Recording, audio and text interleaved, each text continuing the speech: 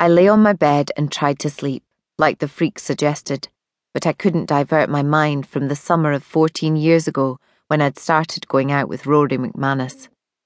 Marchmont, Edinburgh it was. I was 19. Johnny and I had been apart for 3 months. For the first few weeks I phoned his dad several times. He's in the mine in the middle of the desert with no phone, ken what I mean? I turned up at Spider's garage while he was making a cup of sugary tea. Kat, it's over. Stop embarrassing yourself. I found the address of some Australian mines and sent letters to 7 of them. The contents of all 7 letters were much the same, although reading through them after they'd been returned later, I realised how much they had increased in desperation towards the middle and then diminished. Please get in touch, Johnny. I just need to talk. What are you doing? Who are you with? Johnny, I feel lonely. I'm writing this to myself now, I think. Kat, it's over. Stop embarrassing yourself. I don't know why I behaved like this. In truth, I'd wanted it over as much as Johnny had, but it was agony, losing the only forehead that had willingly pressed itself against mine for well over 5 minutes. After a couple of weeks of desperation, I moved on. I joined the hill walking, wine appreciation, pottery and Gilbert and Sullivan societies. I found a netball team that didn't know about my lifetime ban.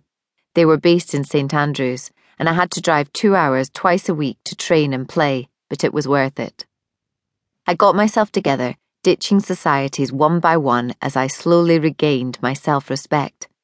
I'd lost touch with Anna, but knew from Mum that she was in Bristol doing a journalism traineeship with the BBC. Mum liked Anna. They talked on the phone sometimes. I started getting distinctions in my fine art degree. Then Aunt Becky died, leaving me enough for a deposit on a tenement flat in student-crammed Marchmont. It was there I found my true calling. Oh my God! Rory squealed, beholding the gorgeousness of the one-bedroom flat I'd given a quick fix to using paint and MDF mostly. You inherited some money 8 weeks ago, he said, and you've already bought and sold. How is that possible? Anything is possible, I answered. Rory McManus was a student at Edinburgh too. We met during a Freshers' Week pub crawl imaginatively called the Old Town Pub Crawl. In fact, the only university friends I ever made were those I'd met on that particular pub crawl. I wonder what life would have been like if I'd chosen the New Town pub crawl instead. We had been friends for over a year.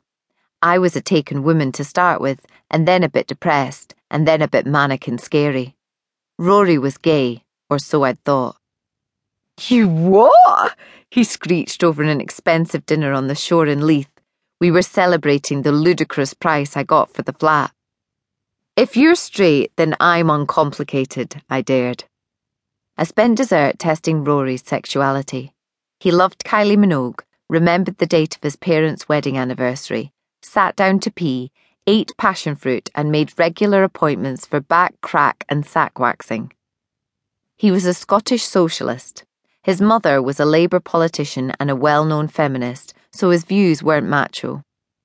I would never in a million years have believed he was straight if he hadn't administered the most patient, creative and expertly managed cunnilingus I'd ever experienced.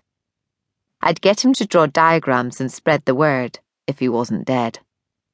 Find me a gay man willing and able to do that, he'd said afterwards, and I'll gazump those idiots who got your flat for 10 grand over the asking.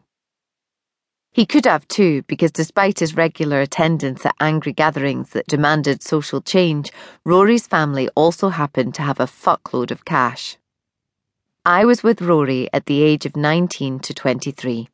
He called me his breath of fresh air.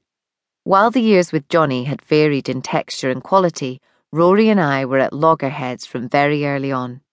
To start with, I attended all the rallies he helped organise. I spent weekend mornings on buses and afternoons in seas of placards. I stuck notices on lampposts and yelled, "Bread, not circuses," in George Square. I signed